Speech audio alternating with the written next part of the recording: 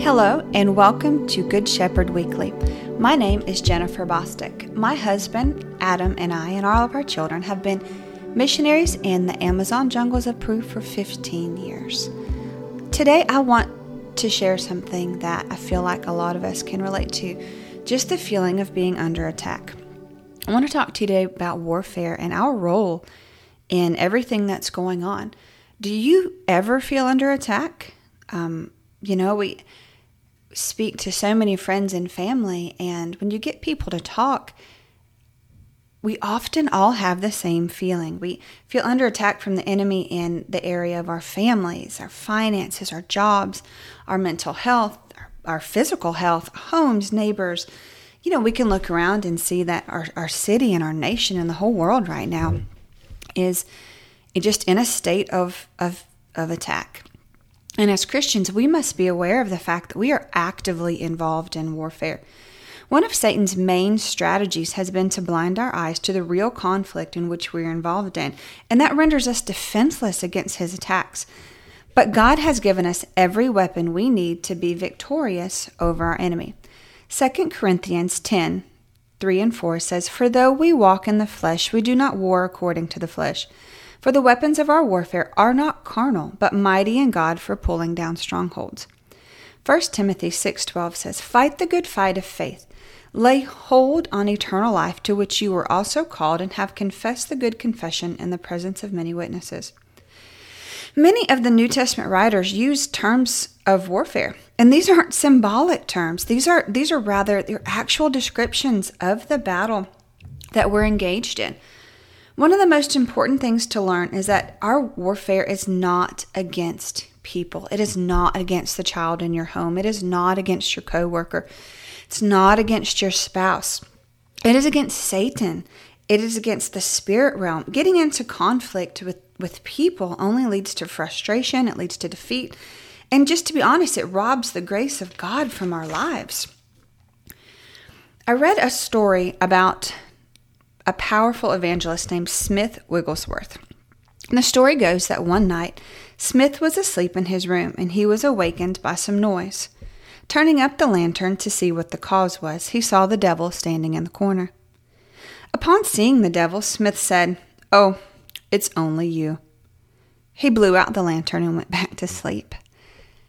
And I think that is the attitude that we need to approach this with. We need to be serious and genuine with the idea of fighting the good fight.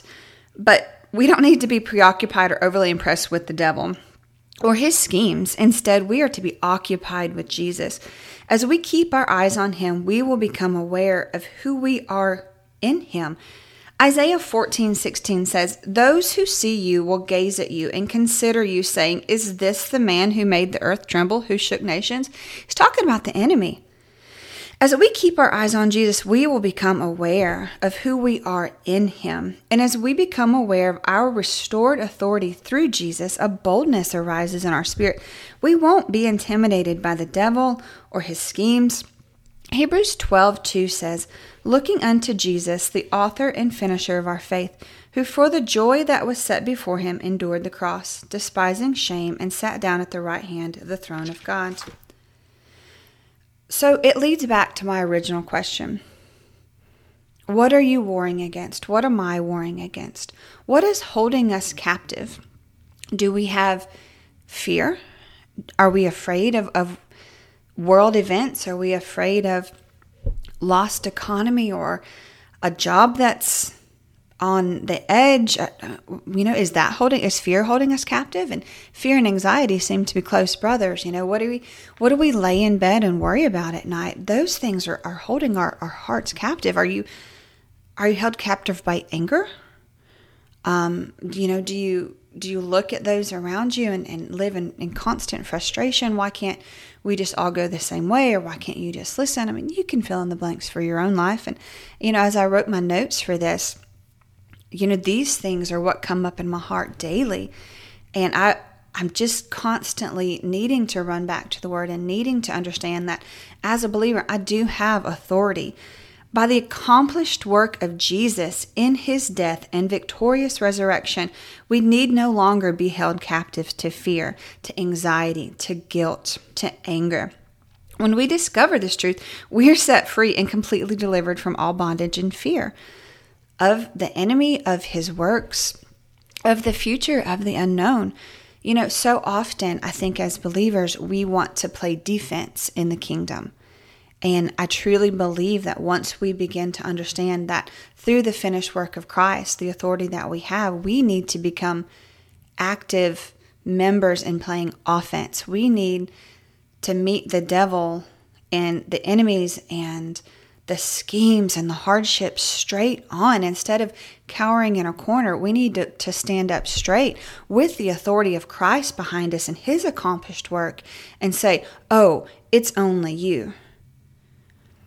John 8:31 and 32 and verse 36 says, Then Jesus said to those Jews who believed him, If you abide in my word, you are my disciples indeed, and you shall know the truth, and the truth shall make you free. Therefore, if the Son makes you free, you shall be free indeed.